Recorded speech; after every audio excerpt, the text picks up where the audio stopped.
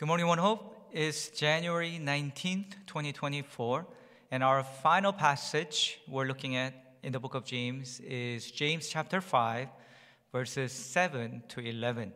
Here is our takeaway for today. Hang in there. Hang in there. Today's passage begins by calling the recipients to be patient. Look at verse 7. Be patient, then, brothers and sisters, until the Lord's coming. Where in your life today does this apply to you also? The life we live requires us to be patient and demands endurance from us. From the food we have to watch, even though we absolutely love it because of the latest doctor's appointment, or to achieve the goals that we have in life, and even to the relationships in our lives we have in life, we cannot live our life if we don't have patience and endurance. If we give up on patience and endurance and just do what comes to us instinctively, we will ruin our lives pretty quickly. We all know that.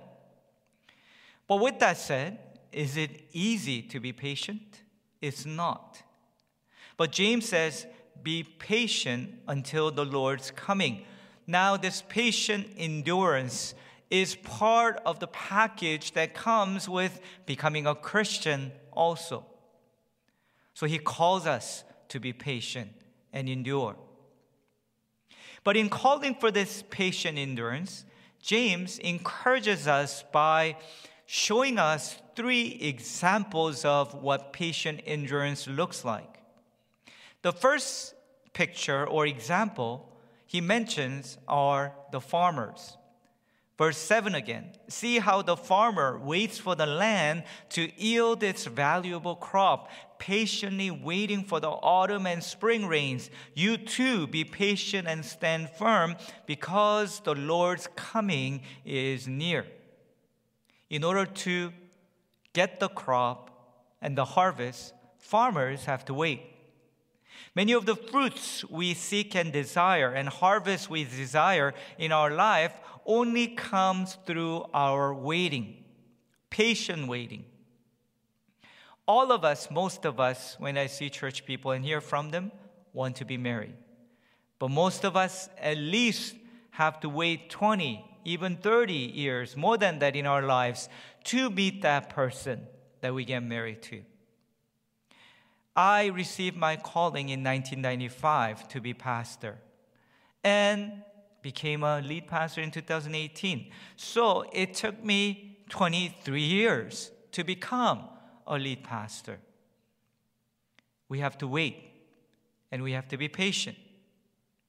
It says that the farmers wait for the autumn and the spring rains. Now, in Palestine, 3/4 of all the rain that falls in a given year, come during the months of December and February, during the wintertime. But for farmers who sow their seeds in September and harvest in the summer, the early rains of fall and the late rains of spring were crucial. So the farmers waited for those early and the late rains to come. And when they came, they realized the harvest will come also. In the midst of our waiting, God also provides the early and the rains of grace upon us as well.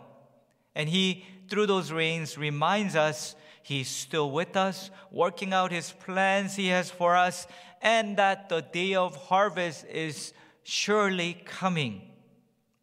In the midst of your waiting and your patient endurance, whatever that patient endurance is for you, I pray for the early and the late rains of His presence in your life.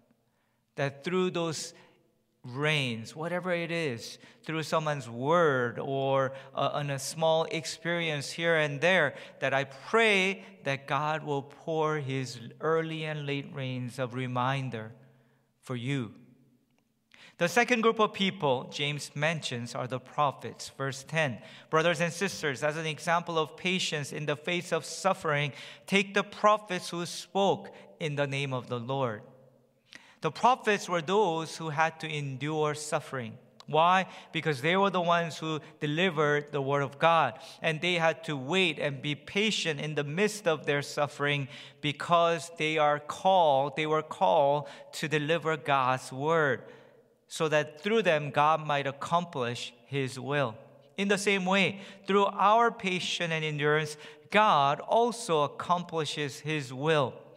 He, James, calls them to look to the prophets. In the same way, through our own patient endurance, God also shows Himself and His work through us as well, who are called to be like the prophets in our own calling.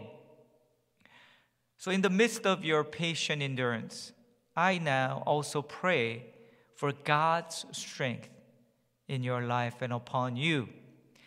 In the way that the prophets had to endure and were able to endure because God became their strength, I also pray that He will provide that strength to you and for you as well. Finally, the third example James shows is Job. Verse 11, as you know, we count as blessed those who have persevered. You have heard of Job's perseverance and have seen what the Lord finally brought about. The Lord is full of compassion and mercy. We know Job's story well. Suffering comes, most severe kind one can imagine. And that suffering comes to him out of nowhere when it's least expected. Why? Because by anyone's standard, even according to God's standard, Job was living a life that was good, considered good, even by God. And yet the suffering comes upon him. He loses everything except for his own life. In the midst of that suffering, he seeks an answer, and he kept defending himself before his three friends. And he kept pursuing God and asking Him, give me the answer. Why did this suffering come to me? And God remains silent. And He only comes and shows up at the very end in Job chapter 38. And when He shows up, it's not the answer God gives to him. And Job doesn't find the answer that he was looking for, but he gets one thing. He gets God Himself. So we see what comes about, what is brought about, finally brought about in Job's life, as verse 11 says. What finally comes and what is brought about is not the answer Job was looking for, but it's God Himself. And as a result, Job sees and meets God. His understanding of God expands and grows, and ultimately his spiritual capacity grows, and God restores him fully and blesses him even more, and he continues to live the life of righteous person again, and he keeps moving forward in his life. That's what God does to us as well.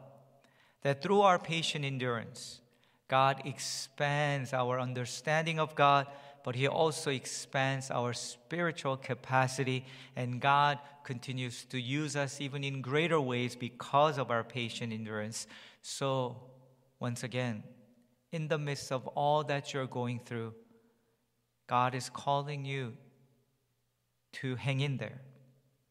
Be patient and endure through it, because there's so much more He wants to accomplish through you. So I encourage you to remember that in the midst of your patient endurance. In Jesus' name, amen.